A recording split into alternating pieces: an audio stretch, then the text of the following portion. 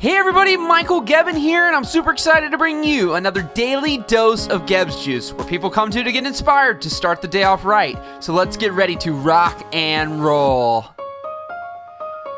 Alright, so today I want to go off of my YouTube series where it says, Fear of Failure, Be a Professional at Failing. So you'll have to go listen to that on my YouTube channel, youtube.com/Michael Gebbin, if you haven't checked it out already. But ultimately, I said you have to be a professional at failing. The most successful people on the planet fail and make mistakes all the time. And I know that doesn't sound sexy, but when you can realize that you need to make mistakes to get to the places you want to make it, you can't be perfect. There's no such thing as perfection.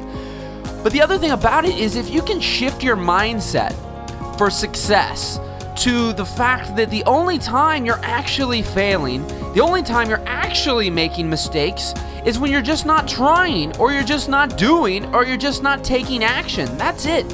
But it doesn't matter how big or small that action is, right? So many of us want to take, when you say massive action, you think we need to accomplish all of everything that we want to accomplish in 24 hours. The reality is, massive action just means taking action and moving forward each and every single day, even if it's just a little bit.